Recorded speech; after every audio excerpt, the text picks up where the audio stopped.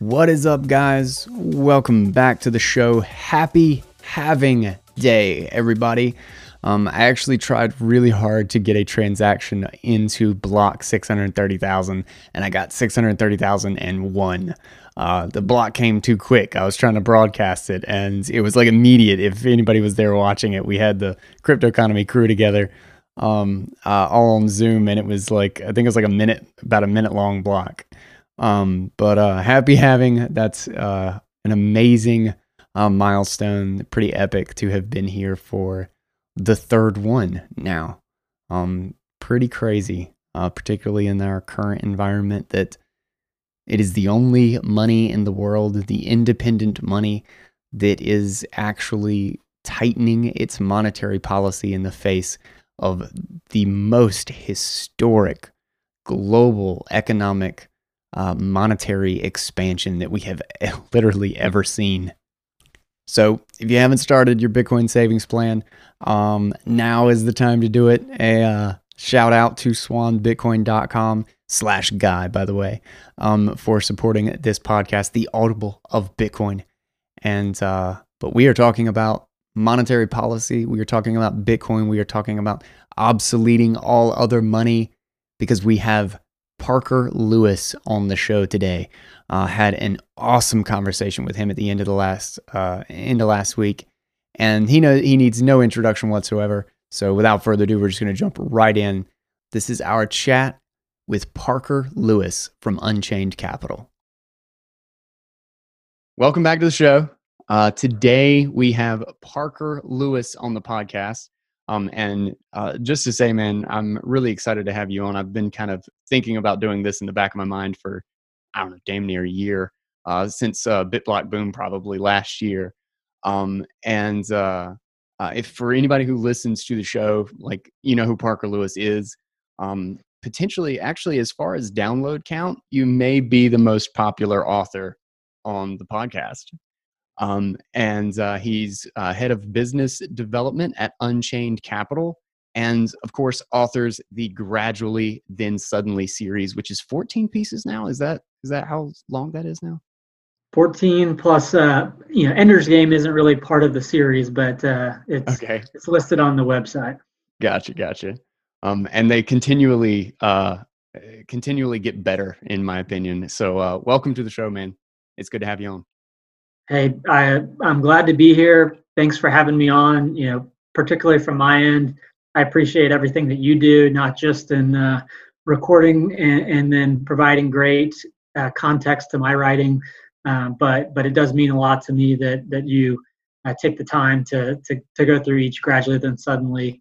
I think people who've come to our blog, we have the links to the Crypto Economy podcast for each of those. But on our end, kind of collectively, but then also me personally, I'm hugely appreciative of the work that you do in general, but then also spreading the good word of getting my thoughts on air. Awesome, man. Awesome. That's great. I try to do whatever part I can play in this.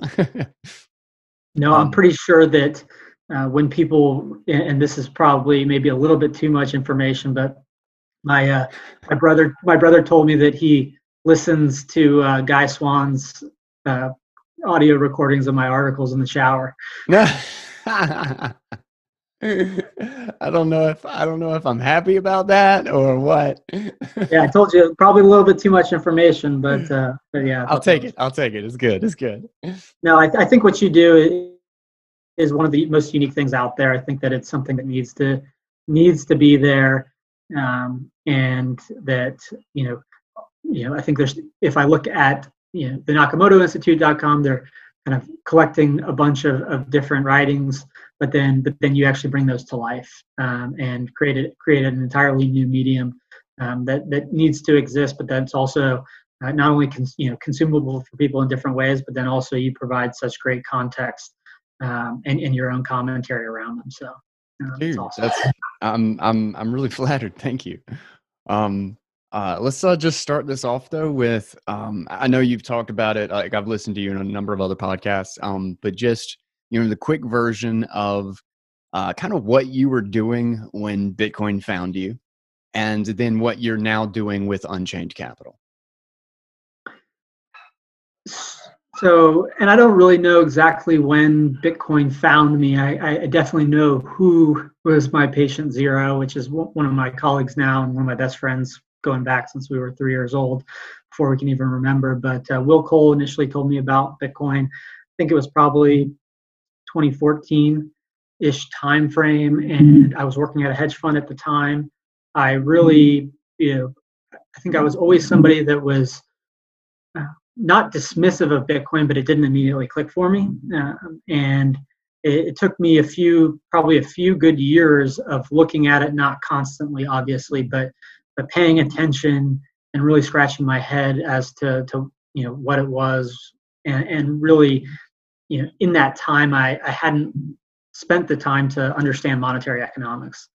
You have an economics degree from university, but through that, still never really, as I think most people naturally, never really question what is money.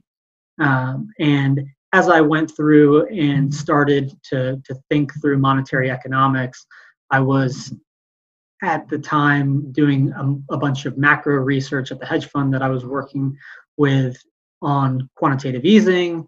And as I was going through that process, and really it was an independent process of trying to understand Bitcoin, it was really kind of those two roads converging to one for me.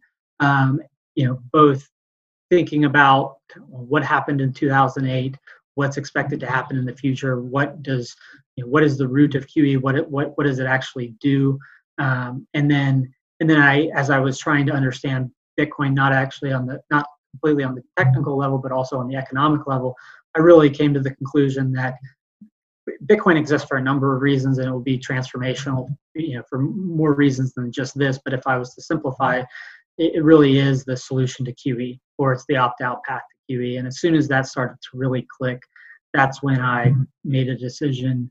It would have been in 2017 to leave what I was doing, and then figure out how I could actually plug into the Bitcoin world more on a full-time basis.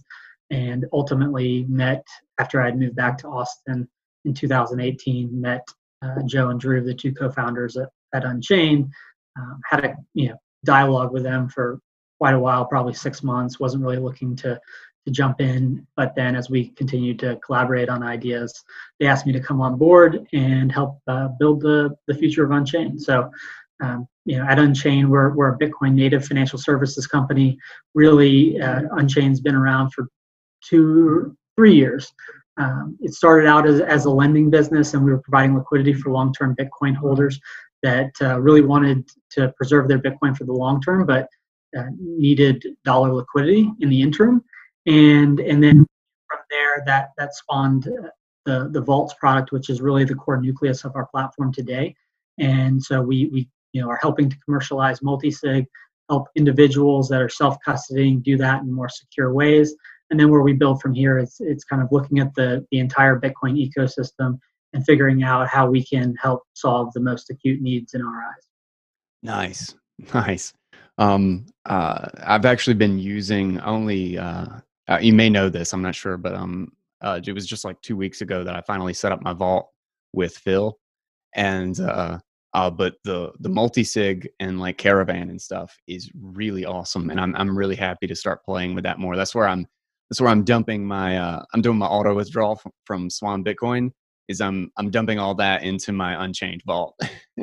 Awesome. Yeah, and that's really, when we look at the landscape, myself personally, I think, the great thing about, and I'm sure kind of folks all over the place, whether it's Swan, River, Square, whoever's contributing, everyone has, kind of a myriad of ideas of how they can plug in and improve.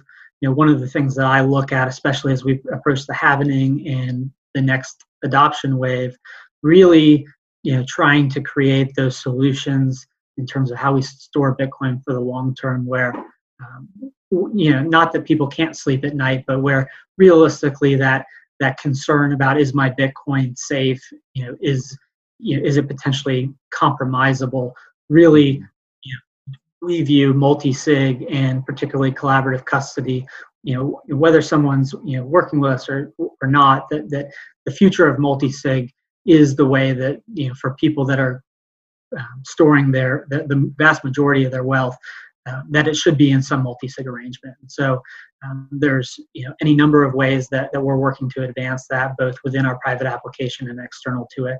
But our goal is to help be a small part of that, making multi-sig ubiquitous for people, because we do see that as the logical progression as people move from those that are already self-custodying to self-custodying in a more robust way. But then ultimately our goal would be to make going from an on-ramp directly to multi-sig and collaborative custody, where there is no separation between what the on-ramps that exist today in terms of a Coinbase, but that people can that we make it easy enough where people are comfortable going from zero straight to multi-sig cold storage.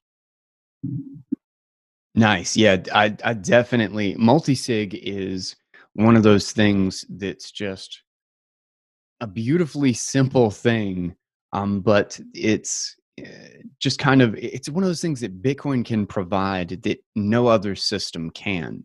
Like, and the level of additional security and kind of uh, fallback in the case of certain events that can actually provide. Like, I totally agree. I think multi-sig is going to be absolutely critical moving forward, and collaborative custody, and like the idea that like you guys actually provide loans. Like, there's a number of companies actually that do the whole loan, like collateralized Bitcoin collateralized loan thing now, but I don't think anybody else still to this day does it with where you still hold one of your keys so you can actually see and check your Bitcoin, except for you guys, right? Is that right? I don't think anybody else has. No, I do think that's right. I'm not, at least I'm not aware of anyone Yeah. else that does it. But that is one of the things that you get when you focus on Bitcoin. When multiple other cryptocurrencies don't have native multi-sig, and so partly from a technology perspective that multi-sig is native to Bitcoin, but that when as a company you're exclusively focused to serving the and operating around Bitcoin and serving Bitcoin clients that are holding Bitcoin for the long term, you naturally tend to focus on developing your product in different ways than you otherwise might. Yeah. And in the context of our loans, allowing our clients to store one of three keys, somebody could look at that and say, well, what they don't have control of the Bitcoin, so what is the real benefit to that? But ultimately, we look at it from a security standpoint of diversifying key management. The Bitcoin is still our clients while it's held as collateral backing a loan. And with every single one of our loans, there's dedicated multi-sig addresses, and collateral is never rehypothecated. But by holding that one key, not only is key management further diversified, but that you can actually verify that Bitcoin is unique to you, that it's not just an address that shows an amount of Bitcoin that's part of an omnibus system. So we try to do everything to not only engineer around edge cases, but to operate with maximum transparency to ultimately deliver the greatest security outcomes. But yeah, that is one benefit to our platform, and it is an output of being so exclusively focused on Bitcoin. Nice. You mentioned something just a minute ago about like your economics degree and then kind of finding your way to Bitcoin. Just out of curiosity, how big of a shift was that for you? Like did you like straight up go down the Austrian economics rabbit hole there, like in discovering Bitcoin? Like what do you think the biggest fundamental difference between what you learned in school versus what you learned in your own path of discovery? It was definitely, it required like rewiring the brain, Yeah. right? And so I think that there were so many fundamental assumptions that whether it was in university or before, or just generally in the mainstream of what is assumed as the way things are being right, that it requires once you cross over, it becomes so obvious. But before that, it's almost as if you're staring at a problem and things just don't register because it's not necessarily that. I mean, you certainly learn something, but it's existed for so long that things that don't make sense because they just are the norm are difficult to think outside of.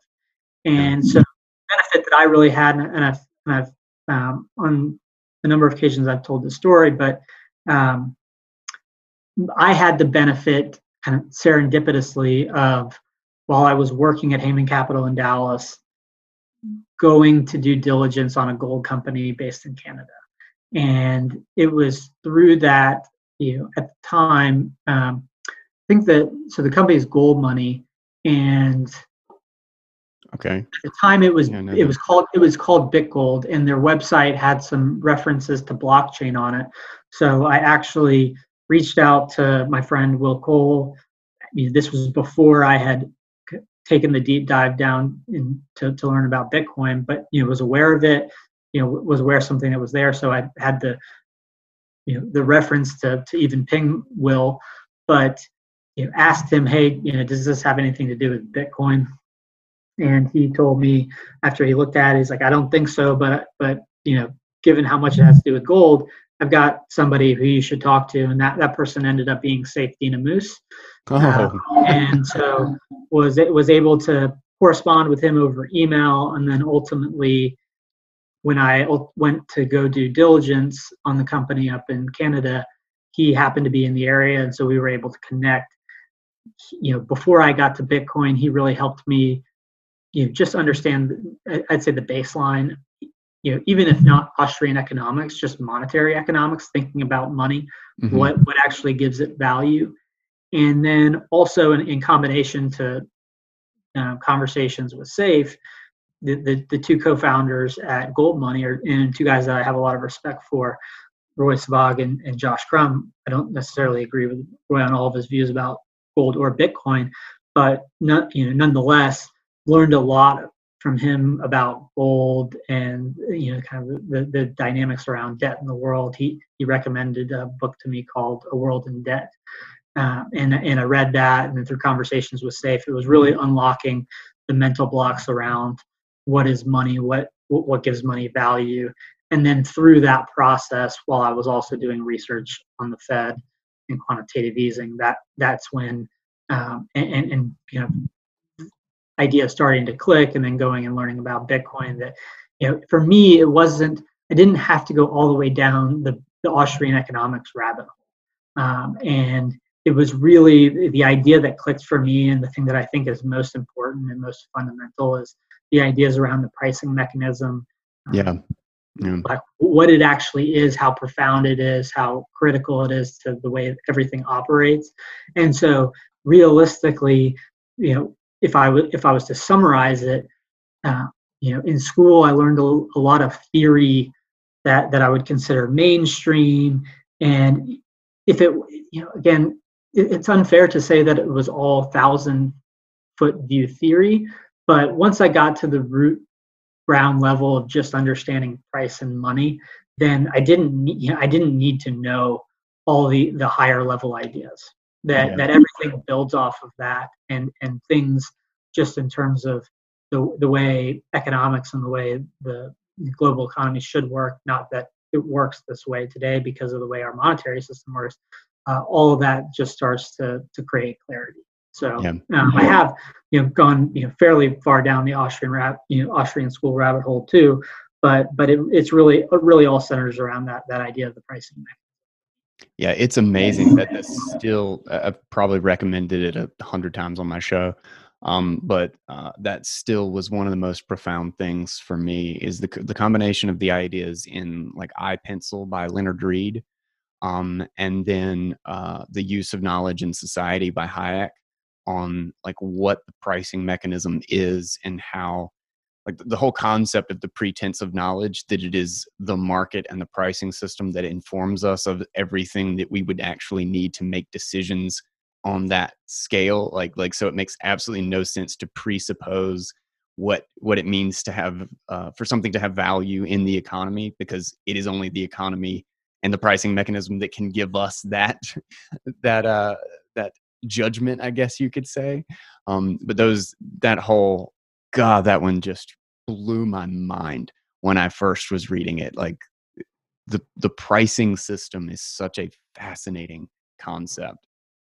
Um, on that, Yeah, and I think that there's two things: the pricing mechanism and the pretense of knowledge, right? yeah, And he talks about. I don't know he specifically uses the term pretense of knowledge in the use of knowledge in society, but that is the core concept. That if you were looking at, say, an Austrian school of economics versus a mainstream or Keynesian or monetarist, that idea that the knowledge in the marketplace is generated from price, that the greatest distribution system in the world of knowledge is price. Price emerges from a common medium of exchange. hmm And it essentially aggregates all of the knowledge of all disparate individuals in an economy that don't have to know each other but can react to basically only the amount of information that they need. That the price mechanism filters everything else out.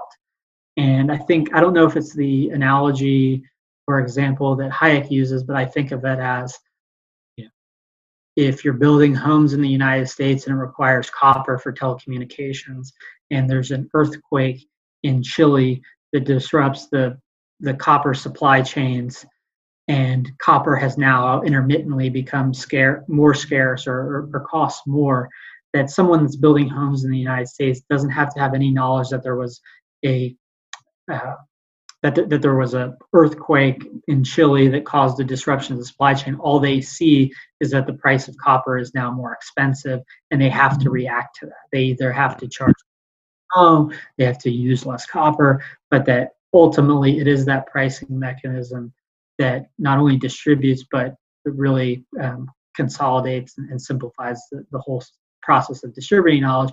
But then when you come back to the pretense of knowledge, and this is where I think the idea clicked for me, that the whole idea of active management of the money supply is just insane, is that all the information is communicated through price, and all you're doing when are an outside force dictating or manipulating the pricing mechanism through the money supply is you're basically failing to understand that you don't have, like, that no group of individuals, 12 people around a table or 100 or 1,000 could possibly do that effectively, because they don't have the knowledge that the whole has in terms of what.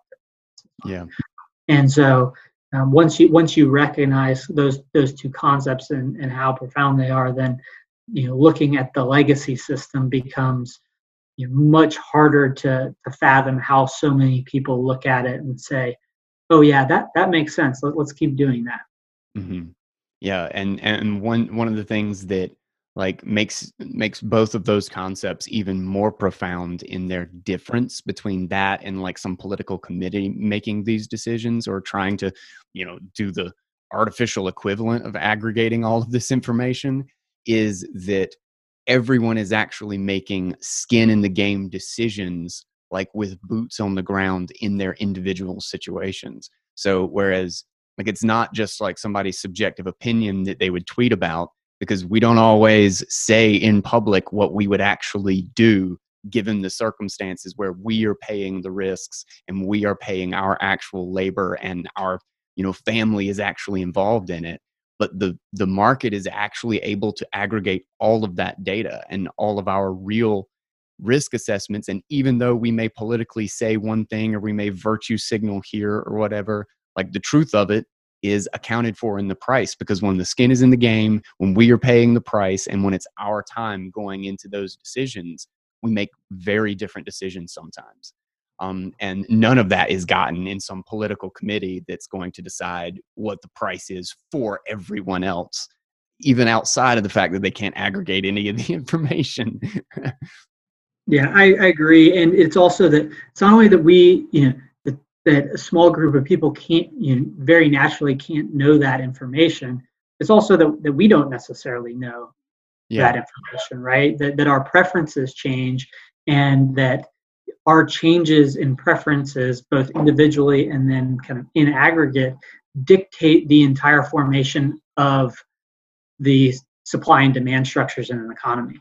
Mm-hmm. And so ultimately, what someone at a central bank is looking at is they're trying to assess based on and at an aggregate level what are preferences as communicated through price at some static period in time, and then essentially dictating the supply of money, which fundamentally changes those preferences.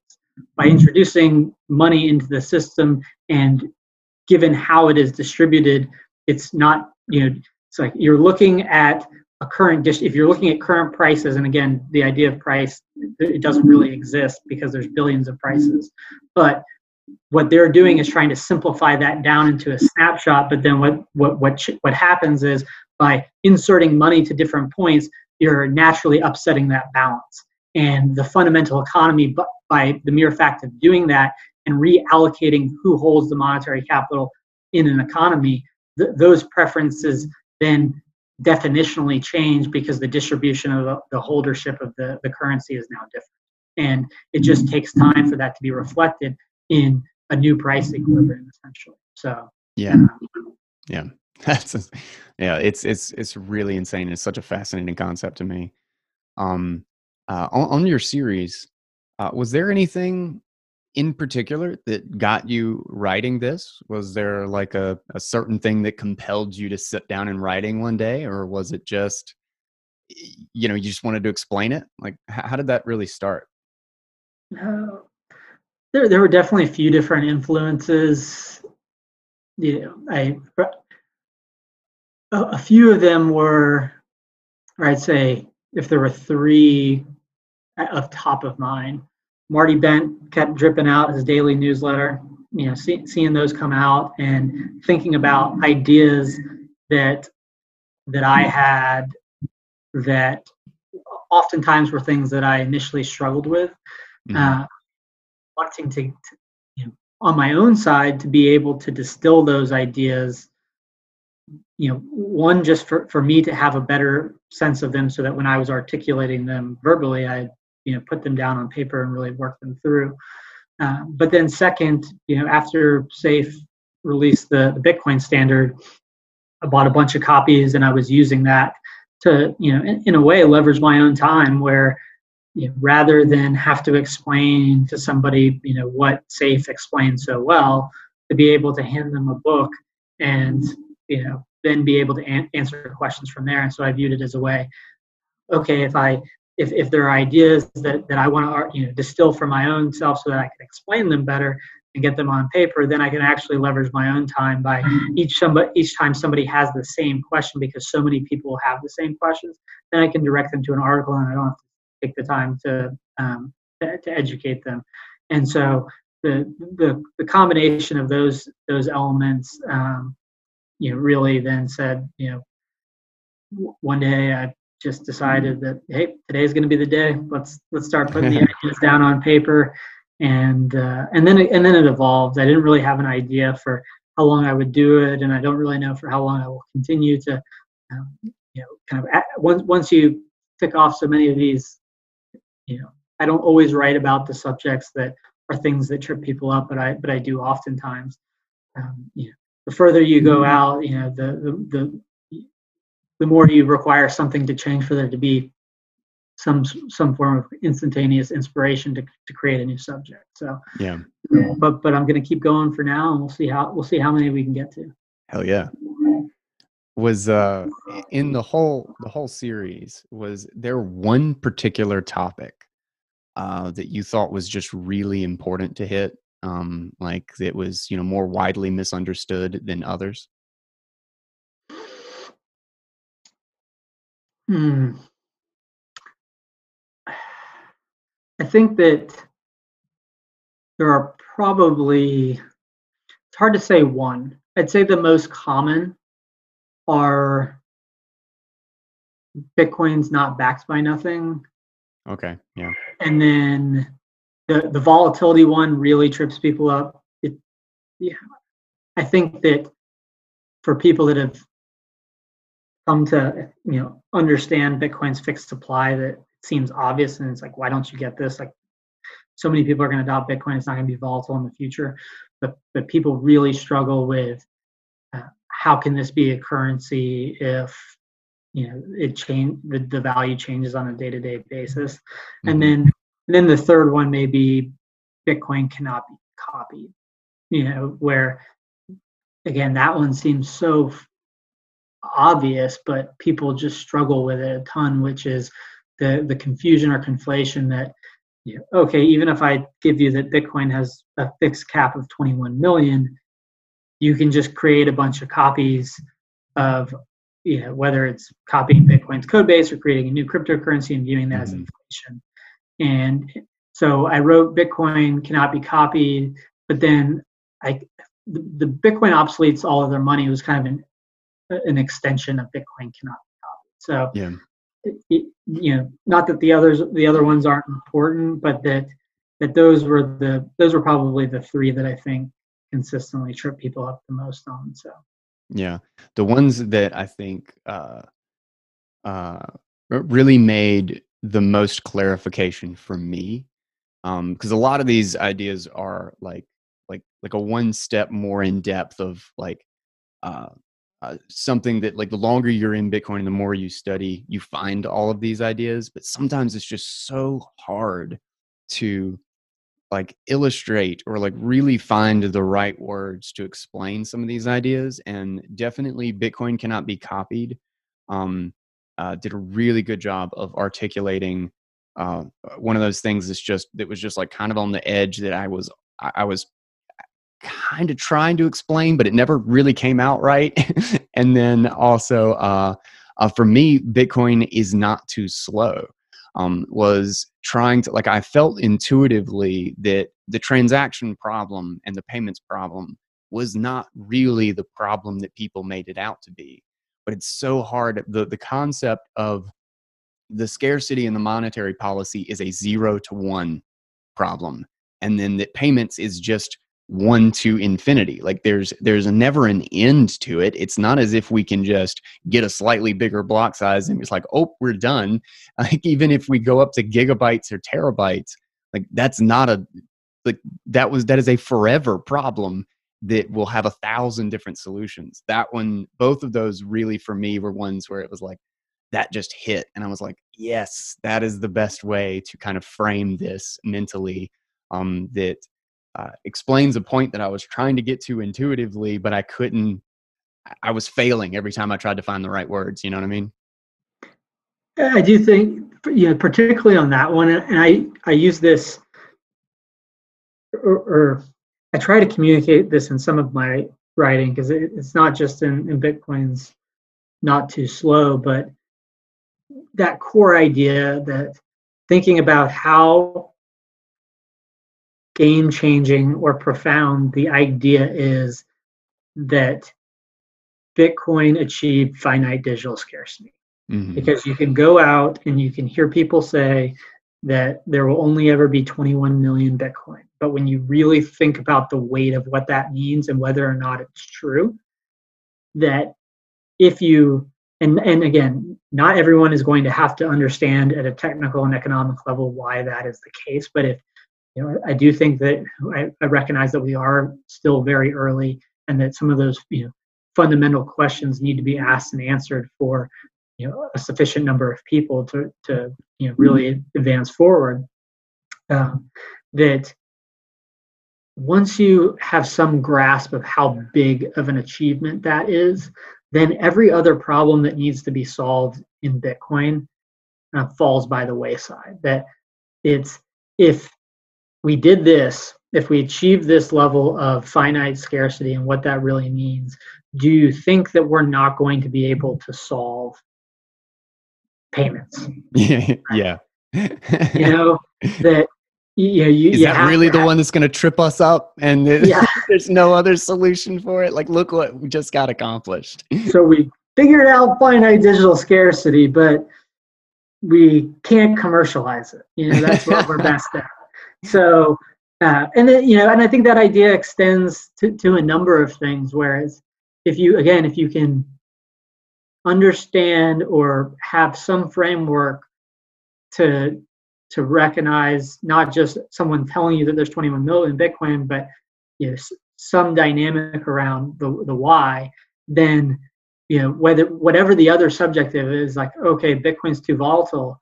Well, go back to that root level. Like, do you recognize the magnitude of finite digital scarcity, combining the property, not only perfecting the property of scarcity and making it finite, but then marrying with that the ability to send it across a communication channel that you don't then have the imagination to understand why so many people would demand that. And in the future, when 1 billion people are using it, to recognize that at that future state, there won't be a volatility.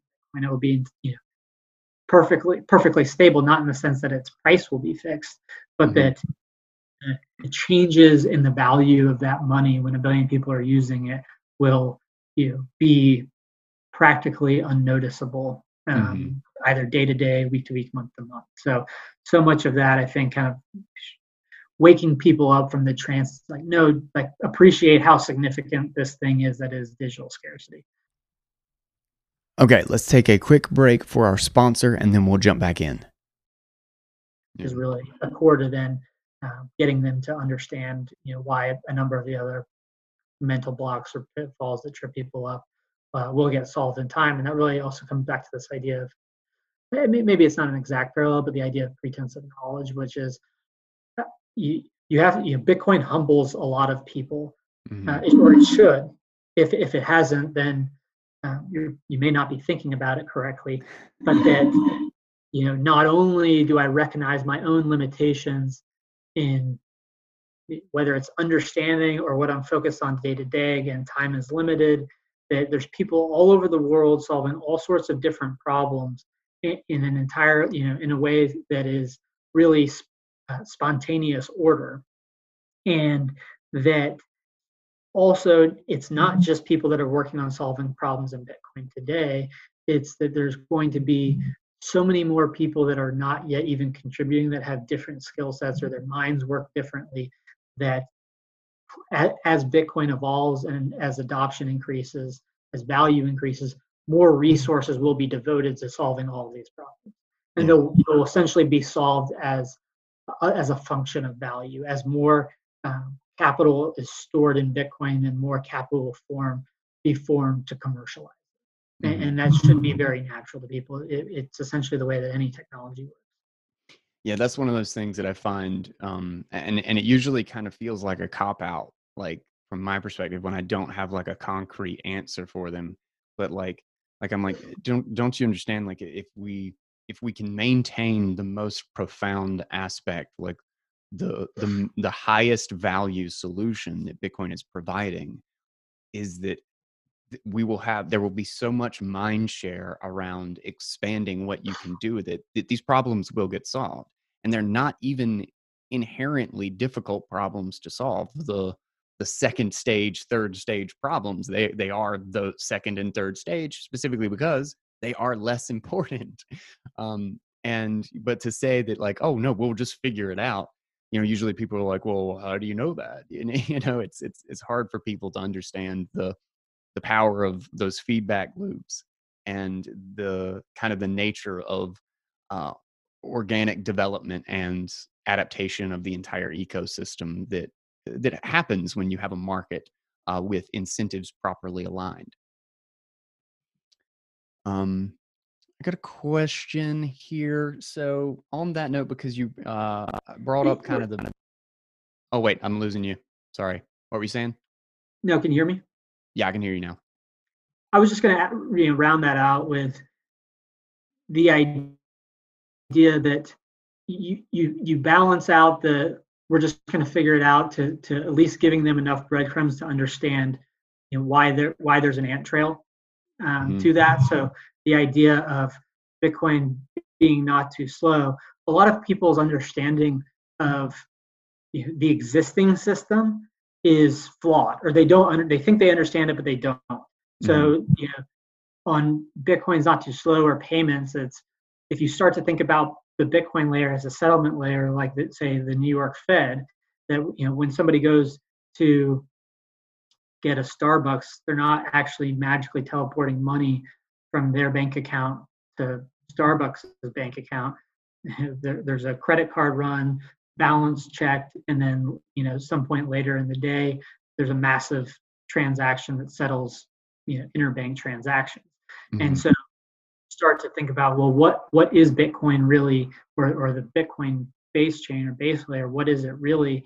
And then you can also explain various different things that will already be working on. Again, we don't know that Lightning is going to be the clear winner in how Bitcoin kind of scales payments, but we're already thinking about those ideas, but also recognize that the primary use case today is a savings mechanism. So it's kind of bridging those two gaps of helping somebody understand the logic behind why we will figure it out, help them understand more about the legacy system that is the forming how they're looking at Bitcoin, and oftentimes making false comparisons because of their own lack of knowledge, and then also providing those breadcrumbs to saying, okay, but here's a few different things to think about as it relates to scaling or volatility or whatever it may be, to help bridge those gaps from multiple fronts.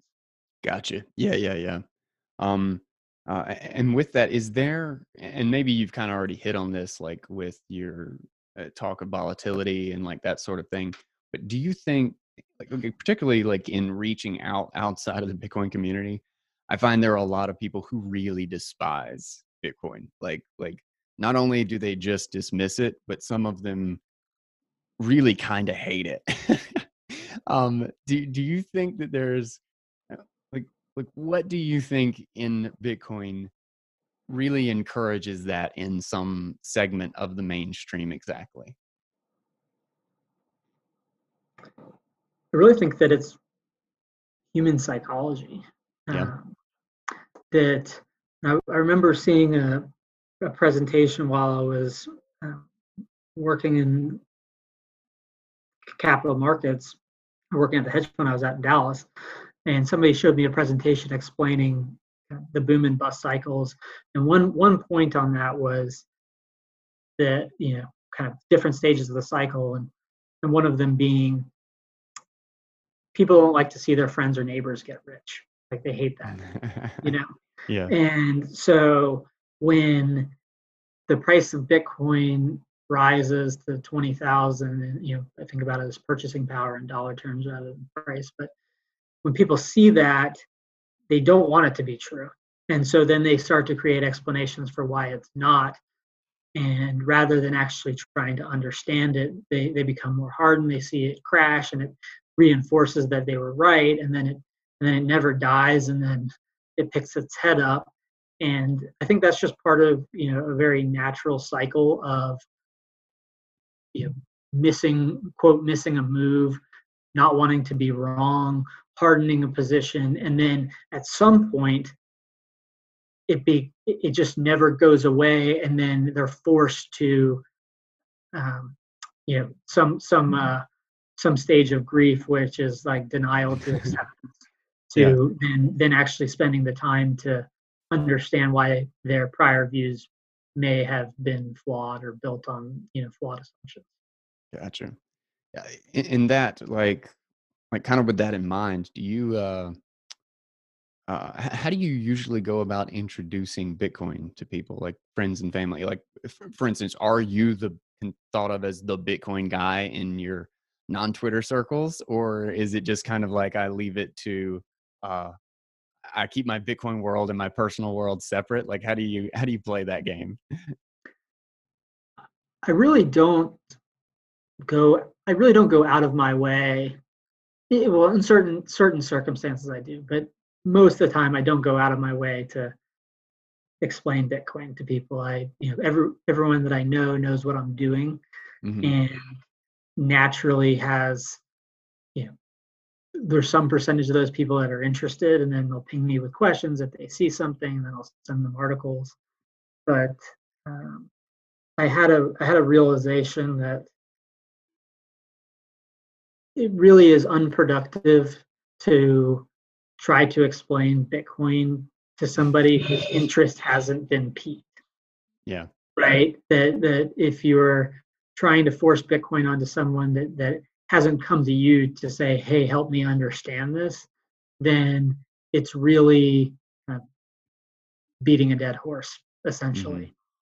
And so, what I do when people, and I'll tell you kind of one story of, I've got some friends that, are more like that, people that should be paying attention that, are resistant to Bitcoin. But in general, when people come to me and they're interested, that, I'll send them a copy of the Bitcoin Standard, and then I'll tell them, hey, read this book, and then if you have questions, I'll I'll help answer them. And then if they have individual questions about, but why is it too volatile, I'll send them my articles. And that is also one of the reasons, why where I see value is that I not only leverage my own time of explaining to people, but then anybody who's, familiar with the series, as their friends have those questions, rather than spend 30 minutes out of their day explaining to someone, they can send me articles.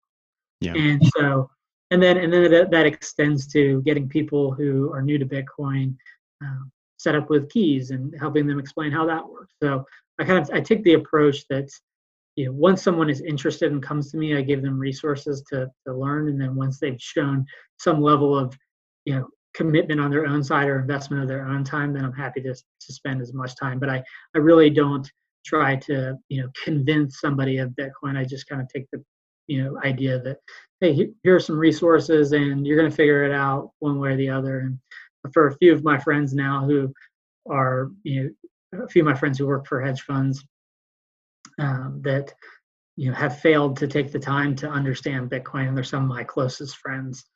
I just have started to send them each week when the Fed releases its balance sheet.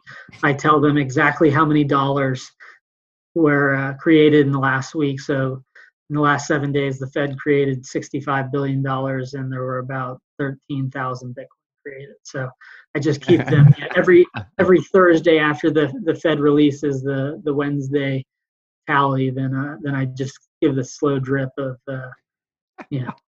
dollars created versus Bitcoin created. Slow nudges. Just keep dropping the hints. I like that. Now, I've Yeah. definitely kind of taken that same perspective, is that it doesn't make sense going out and trying to push it into everybody's perspective, or like, be interested in this. Like, I find the tactic of uh just waiting, like the just kind of positioning myself is that, like, I'm into Bitcoin, I do this sort of thing. If you have questions or you're interested, come to me. Maybe I'll say or drop a little thing about it every once in a while when I feel like it's very relevant to everything being going on in the news. But uh you know I think, was it one of your pieces maybe even that was talking about, like, you'll find Bitcoin when the time is right, kind of thing. When you're ready to find Bitcoin, is just kind of leave it up to them to, Yeah. eventually it's just like in Bitcoin is common sense. It's time will create more converts than reason. Yeah, I think that when I went back and read Thomas Paine's Common Sense, that just struck such a chord with me that it's one, you can overthink problems, and it can get you into a trap that you're failing to see the forest through the trees. But then also, recognizing that there's just things that have to happen in the world to make something click for you, or to create a perspective that wouldn't otherwise exist. Yeah. And that, so many people are interested in Bitcoin, and I constantly get calls of people asking, hey, like, what are resources, or how, where should I learn? And so it's really, they have to have that intellectual curiosity to ever have a hope of understanding it, and trying to convince someone that's dug in is not worth your time or theirs. So, but then I also have this idea that, so working in my past life, there's this idea of getting stopped out of a trade. That's essentially, you buy a stock and you create a stop loss that, if the price hits that point, you just automatically blow out of the position. Mhm. And um, and I think in Bitcoin, I tell my friends that are resistant to it that, like, hey, you know what, what price are you going to get stopped into Bitcoin? Is it 20,000? Is it 25,000? At what point can does the price dictate to you that you can no longer ignore it? Yeah. And I think that's another reality. While I'm joking on the one hand, it's a reality that if someone's been staring at Bitcoin and say that it's tulips, it's tulips, it's tulips, and they see rises and then falls, and that those falls are reinforcement that they were right, but then it then goes back through all-time highs and consistently fails to die, that at some point, even for the people that are most hardened in their views or their worldviews that say that Bitcoin's wrong or doesn't make sense, at some point price dictates terms to them. Yeah. That they say, okay, I now have to be at least humble enough to say that the market, I may not understand this, but the market is clearly sending me a signal Yeah. that there's something here that I'm misunderstanding. Yeah. And it's really funny that's almost exactly the perspective that Paul Tudor Jones just like released in his memo or whatever about how who's the hedge fund manager there and talking about how he's investing in Bitcoin, and it's not because he understands it or whatever. It's just that to some degree I can't just assume, like, a lot of our assessment of why is in hindsight, and I just kind of can't ignore the fact that the market is pricing this thing and it is growing in the millennial demographics and these sort of things, and that it clearly has a some determining of value, that it could very potentially be a major horse in this race. And it's he basically admits, like, I don't understand it and I don't know how long it's going to take for me to understand it, but there's clearly something here, and at some point I just can't ignore it anymore. And I think you're right, like that's just where that's where how it's going to get to at some point, that a lot of people just can't ignore it anymore. Yeah, I think that's absolutely right, and I think I saw some. I didn't read the whole. I think I maybe saw a copy of the letter, but I just read what was in a few of the articles. But he clearly talks about certain ideas where he may not understand the technical level of how there's actually only 21 million Bitcoin, but a number of the monetary principles that make it not only ownable but drive why people would own it in the first place. And I think it's, and there's enough. I think there's plenty of cover, what in the space today. But one of the articles that I wrote was Bitcoin's not for criminals, and I think increasingly as these large hedge fund managers or wealth managers begin to get involved in Bitcoin, it's kind of the idea is Bitcoin's only for criminals and Paul Tudor Jones, but no one else, I swear. uh, um, there's one thing that like you talked about, like particularly in your more recent pieces, is like Bitcoin is a rally cry and Bitcoin is common sense. You really kind of come from the standpoint that, or at least the perspective that seems to inform these are that this is a declaration of independence here, and that there's a fight for something that is less about what is efficient or what is going to make us more prosperous, but what is just, and what is simply moral, a moral imperative that we move to something like this. um so in that context, how do you see this playing out, or maybe how do you hope to see this playing out, and to what degree of a fight do you think this will be, if the argument is that our current system is immoral, but that it is holding the reins to society right now, essentially? Well, one way that I would frame that is there's some inevitability to it, Hmm. and I think that there's a lot of you know deviation potentially between now and inevitability, Hmm. but that so I like to think in one side, I think it's important to recognize that Bitcoin doesn't exist in a vacuum, but on the other side, I think that it's important to recognize that whether Bitcoin existed or not, there are fundamental flaws on a standalone basis in the legacy system that would cause that to, not just have the gradual deterioration and the, kind of gradual negative implications for kind of existing society or existing economies, but that when Bitcoin is introduced into that equation, it gives us a backup plan or backup switch to that inevitable day when the legacy monetary system fails. It's failed, in certain geographies already, but that I think it is difficult for people to accept, but that I think that people who go down the Bitcoin rabbit hole, what they recognize, and maybe, obviously to varying different extents, is that fiat currencies are all at the root level one and the same. Yeah. Managed differently, but the foundation that underpins them is the same, and the cost to produce a dollar or a bolivar or a yuan, euro, yen, ruble is all the same. It's all the same underpinning, and that when you recognize that, then the idea that all fiat money will eventually hyperinflate sounds like a less crazy idea, and that if you recognize that and you see Bitcoin as a solution, that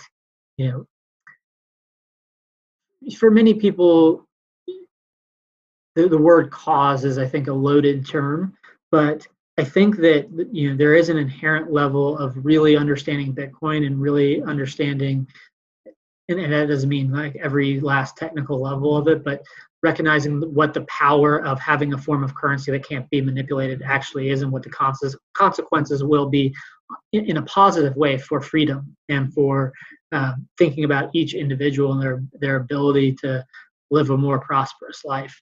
That when the backdrop of that possibility and increasingly probability, and what in my view an inevitability, is that with the backdrop of the legacy monetary system, it is trying to get to a position where that backup switch is as robust as possible, and that people, because I think people very naturally, when their eyes open to it, they want to communicate it to friends and families. Like, it makes so much more sense to them. They can don't necessarily have the ability to prescribe what that future actually looks like, and it's certainly not a utopia, but it also is certainly categorically better than the current system and the flaws of the current system, and the not only the future implications, but looking into the past and assessing kind of what are the areas where the nature of the money and how money has deteriorated, how it's negatively impacted people's lives. That so many I think so many things that are foundational to the current structure of our economy are screwed up because of it. That again, not everybody, but that there is that sense to say, we're taking back our monetary freedom, which will naturally take back so many other freedoms if more and more people adopt this. And again, it doesn't take people dying on the sword or going out and fighting the government. I don't think that I think that certain countries obviously have already tried to ban Bitcoin, and I do think that there's going to be, in general terms, a fight to resist it. Like there, just as there is today on an intellectual level, there's a resistance to Bitcoin. I think there is going to be a resistance at more of a state level to Bitcoin, but I do think that I don't think that devolves into a kind of revolution in the sense of the American Revolution or a civil war or anything like that, because ultimately people need money, and for the same reason that you and I recognize the value of what Bitcoin can do, people that are categorically opposed to it, they're going to need to get food on their table too, and they're going to need to rely on Bitcoin, and that natural force will drive them not just to be sympathetic to Bitcoin, but to understand what it is and why they need it, and why trying to ban it is not only a dumb idea but not going to work. So I think that more naturally there will be attempts by governments more to control it. They'll be just as bad at doing that as they would be at banning it, but that's more where the developed, kind of the developed world and the governments in the developed world will probably steal it more on the side of trying to destroy the privacy in Bitcoin, or trying to co-opt it rather than, if they're looking at it and saying, well, there's a lot of people and there's certain congressmen that have already said, hey, we need to ban Bitcoin. This is a threat to our national security. But I think that, the people that play 4D chess will look at it and figure out that they can't ban it. And rather than do that, their second instinct will be, okay, how do I control it? They won't ultimately be able to do that, but increasingly more and more people will just have Bitcoin. They'll understand the benefits. One way or the other, Bitcoin's inevitable. Yeah. Yeah. One thing that I kind of find, and more than anything, is in misunderstanding Bitcoin. And maybe this is just kind of general like ignorance about monetary history and like what actual money is. Just like you said, that was one of the rabbit holes that you went down that, wasn't really, it's not explicitly studied in economics. A lot of the times it's like, what is money versus, what is a market, I guess you could say, but it's just the time scale of Bitcoin, of what Bitcoin is in the broader history, as like where its innovation actually lies. Like most people, like when there's a huge shift in society, it's so hard to see it when you're in the middle of it. It's one of those things that you only see in hindsight. And if we're talking about like 30-year, 50-year shifts, something that happens on the tune of centuries, like as far as, and, it's like trying to explain to a mosquito who has a 3-day lifespan in the middle of spring what all the seasons are. Like it's so far out of their scope, that they would never understand or like even seemingly care to understand. But what do you think that time scale of Bitcoin is? Like when you picture, or like you're pulling these arguments together for Bitcoin, is this something that, uh, like is on the scale of like, okay, there was a huge change in the monetary system in 1971 and now Bitcoin is another big change? Or is this, the printing press, is this discovery of gold level? Like where is your frame of reference for the scope of Bitcoin in history, I guess you could say? Mm. I don't know how you would really.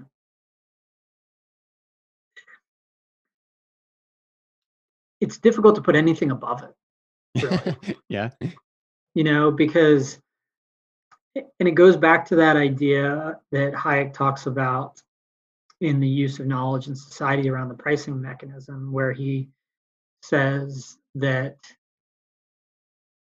the that if the pricing mechanism were of deliberate human design, it would be thought of as one of the greatest inventions ever, but it wasn't. It just naturally evolved. Mm-hmm.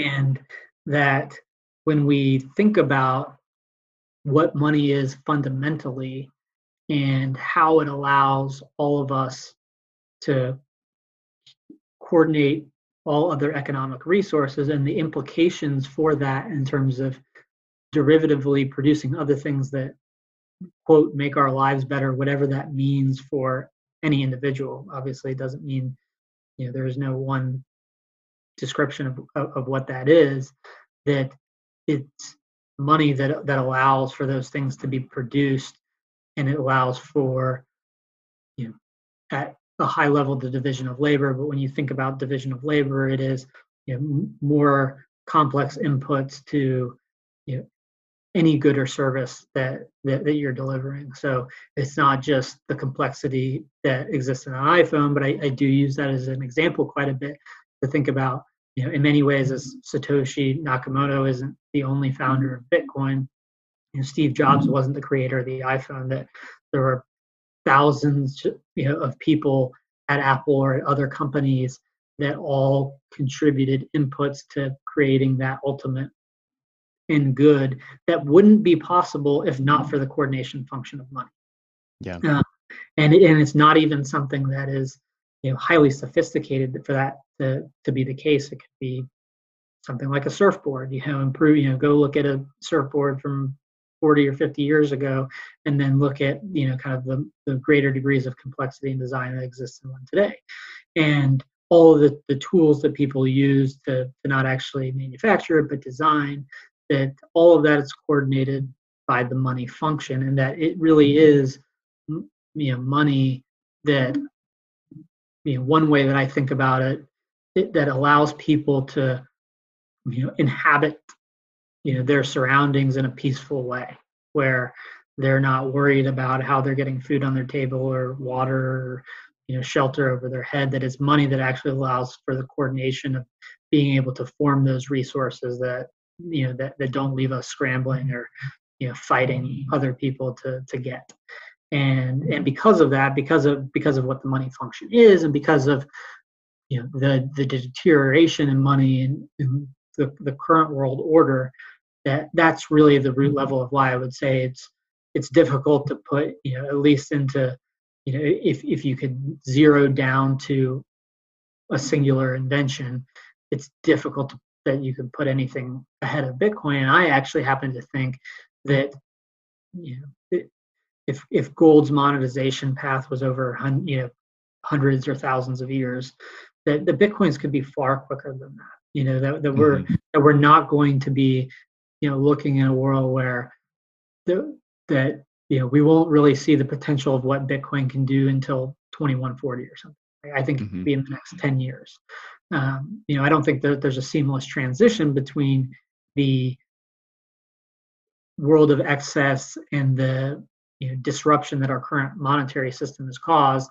We don't just morph over from one world to the other and not have to experience some pain in between.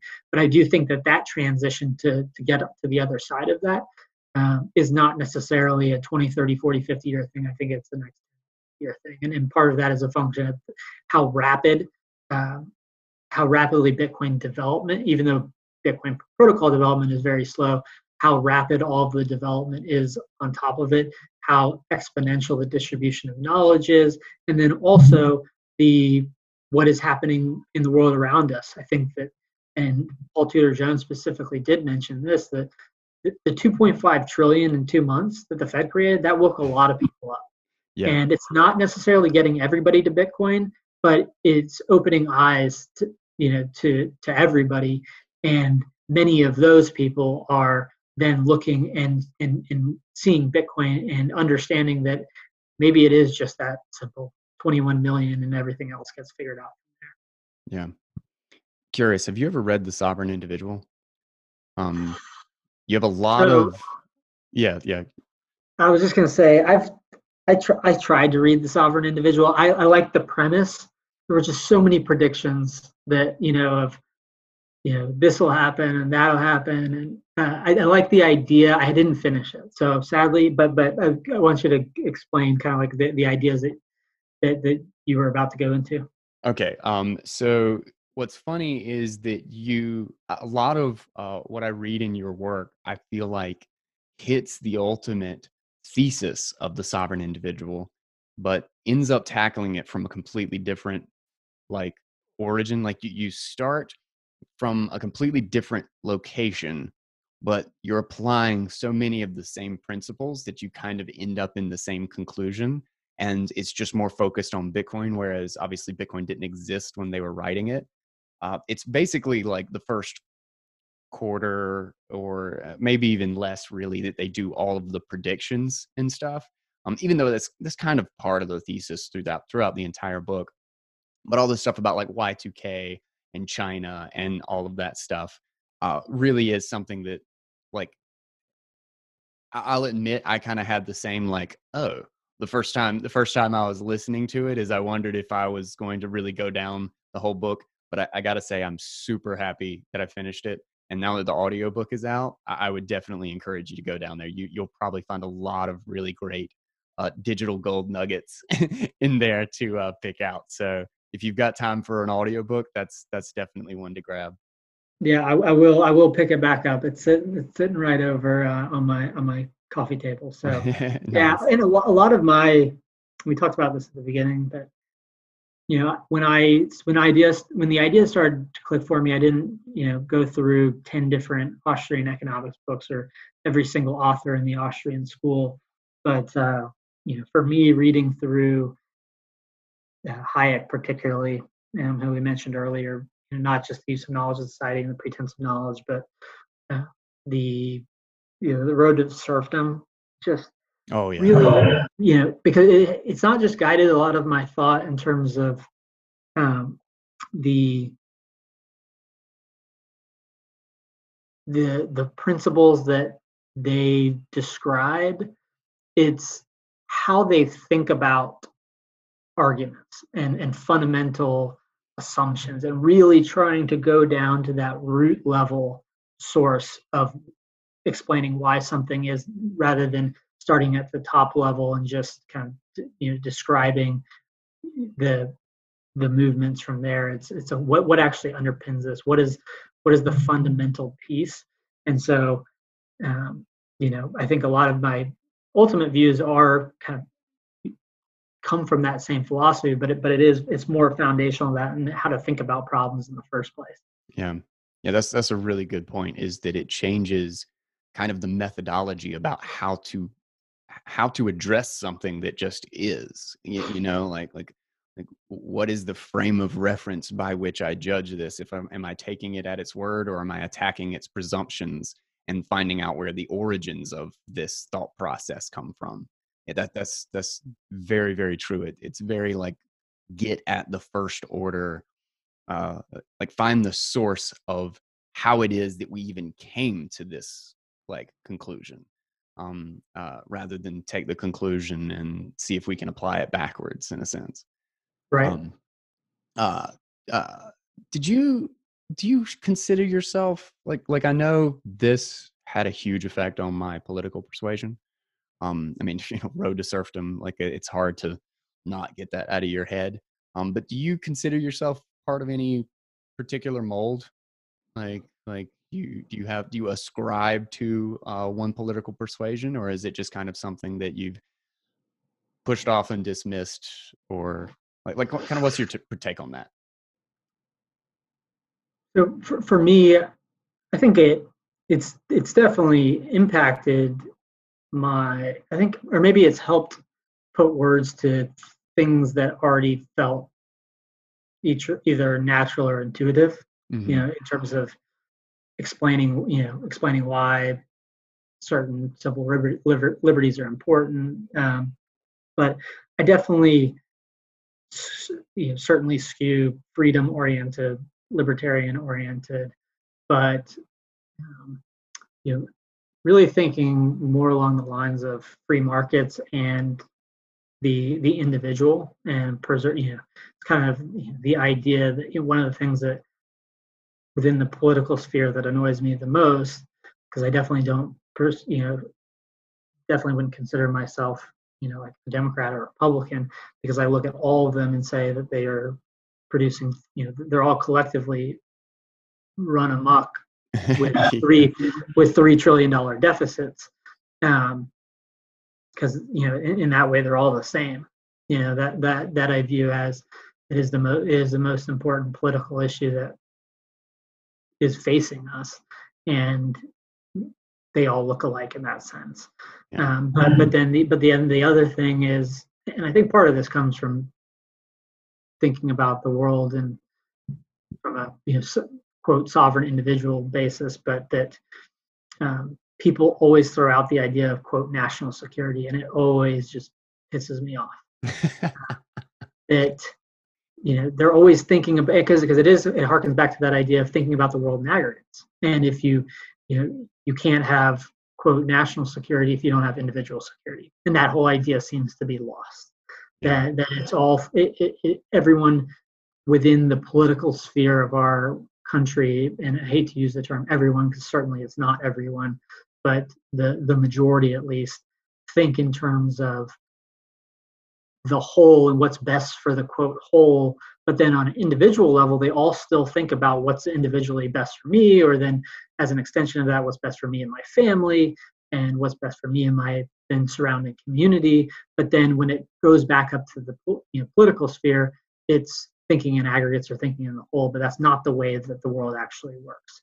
And so many things on the individual level are compromised in the quote for the benefit of the aggregate, but everyone fails to recognize that if the individual freedoms are protected, there is no security of the aggregate.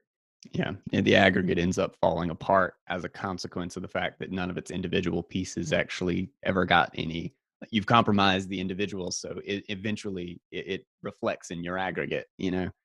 Um, I don't want to take up too much of your time, but so we'll just kind of close this out with two other questions. I saw that you had multiple slots at the Value of Bitcoin conference. What all are you tackling over there? What are your talks about? So I'm going to give two talks. One on really a similar idea to what I recently just wrote about in Bitcoin as Common Sense, Mm-hmm.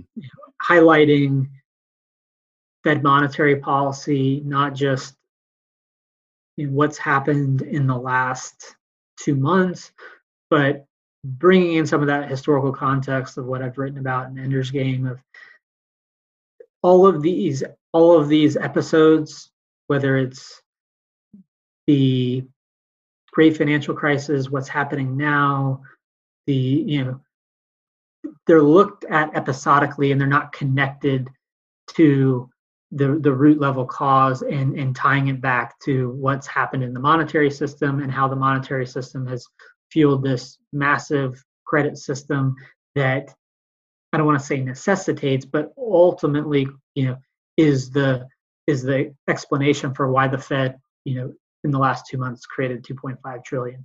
In the financial crisis, there was um, the the scapegoat that was subprime and strippers and strippers getting 5 homes, right, as lionized in the Big Short, and that the real underlying issue was an over-leveraged and insolvent banking system. And then similarly today, we have the coronavirus or COVID-19 and the global economic shutdown, and everyone's saying, okay, yes, yeah, the Fed needs to do whatever it takes, create 2.5 trillion more dollars, but that so much of the calamity is actually caused again because we have such a massively over-levered financial system and not enough people actually have the ability to manage their lives for 2, 3, 4, 5, 6 months if some negative or unexpected thing happened. And that, is being completely masked over that, that the problem is the global shutdown, but no, really the problem is the highly levered financial system, and that Yeah. all of it spans from going back before the crisis to the monetary debasement and the instability that caused as being the core issue. And that each one of these episodes are actually the same, and they have to build on top of each other. So that's one talking about that, but really also connecting it to the pricing mechanism and that idea of, well, what's actually happening when the Fed creates $2.5 trillion, not just in terms of mechanically what happens, but what are the consequences for the structure of the economy and how does that influence it? And tying that back to the idea of common sense about these kind of two key ideas being that you have one form of money that's constantly debased, another form of money that has a fixed supply, and why that fixed supply currency will ultimately have a more reliable pricing mechanism. And then the other talk is on, and this is something that I want to write about. I haven't got around to it, but the idea, I talked about it some, but I haven't really brought out the idea in full. But explaining all the different ways in which Bitcoin is anti-fragile, of why Nice. it actually gains strength from volatility and the chaos, and how at kind of every level within the network, whenever the Bitcoin network is attacked, and whether it's attacked purposefully or regardless of the attack vector, that it doesn't just it's not just static. It doesn't just fend off attacks. That in the process or by the mechanism through which it routes around it or immunizes the threats, it actually becomes more resilient and stronger as a result. So it doesn't just take blows. It basically take blows and then responds to those and morphs such that it's now stronger as a result of the very attack vectors that tried to. Nice. Is that what's coming next in the Gradually Then Suddenly series? I think so. You think I so? think so. Yeah. Awesome. Well, if you want any feedback or anything, feel free to shoot it my way. Otherwise, when it gets done, definitely drop it in a DM or something, and I'll have you an audio version in no time. Awesome. Yeah, no, I really appreciate it. We'll have to get on. I was thinking about just sending them over to you before, so you could have them pre-recorded, give Oh yeah, you dude, that'd be an great. advanced look. Uh, and we need to start doing that. This last time I was working until about 4 in the morning to get that one done, so just wanted to get it out. But yeah, Dude, yeah, we'll start absolutely hit passing me them up. over. Hey man, thank you so much for coming on the show. I'm really excited. I truly love this series, and I'm very happy to be able to help however I can, and hopefully I'm bringing it to more people. Because Yeah, that's what I've done more often now is uh, like kind of the same reason you're talking about. You wrote the articles. That's why I do the audio version. Is I want to just be able to point to somebody, like be like, but isn't it slow? And it's like, no, listen to this shit from Parker Lewis, man. He tears it apart. yeah. I honestly think that when people are reading my articles, they're probably reading them in their head in your voice. So I think that's a good thing. But it's also why the distribution of knowledge is exponential. Yeah, So yeah. finding different mediums that work for different people and no, but yeah, I really do appreciate personally the work that you do generally, but then also specifically to bring the gradually then suddenly not just the audio but to life. Love it. All right.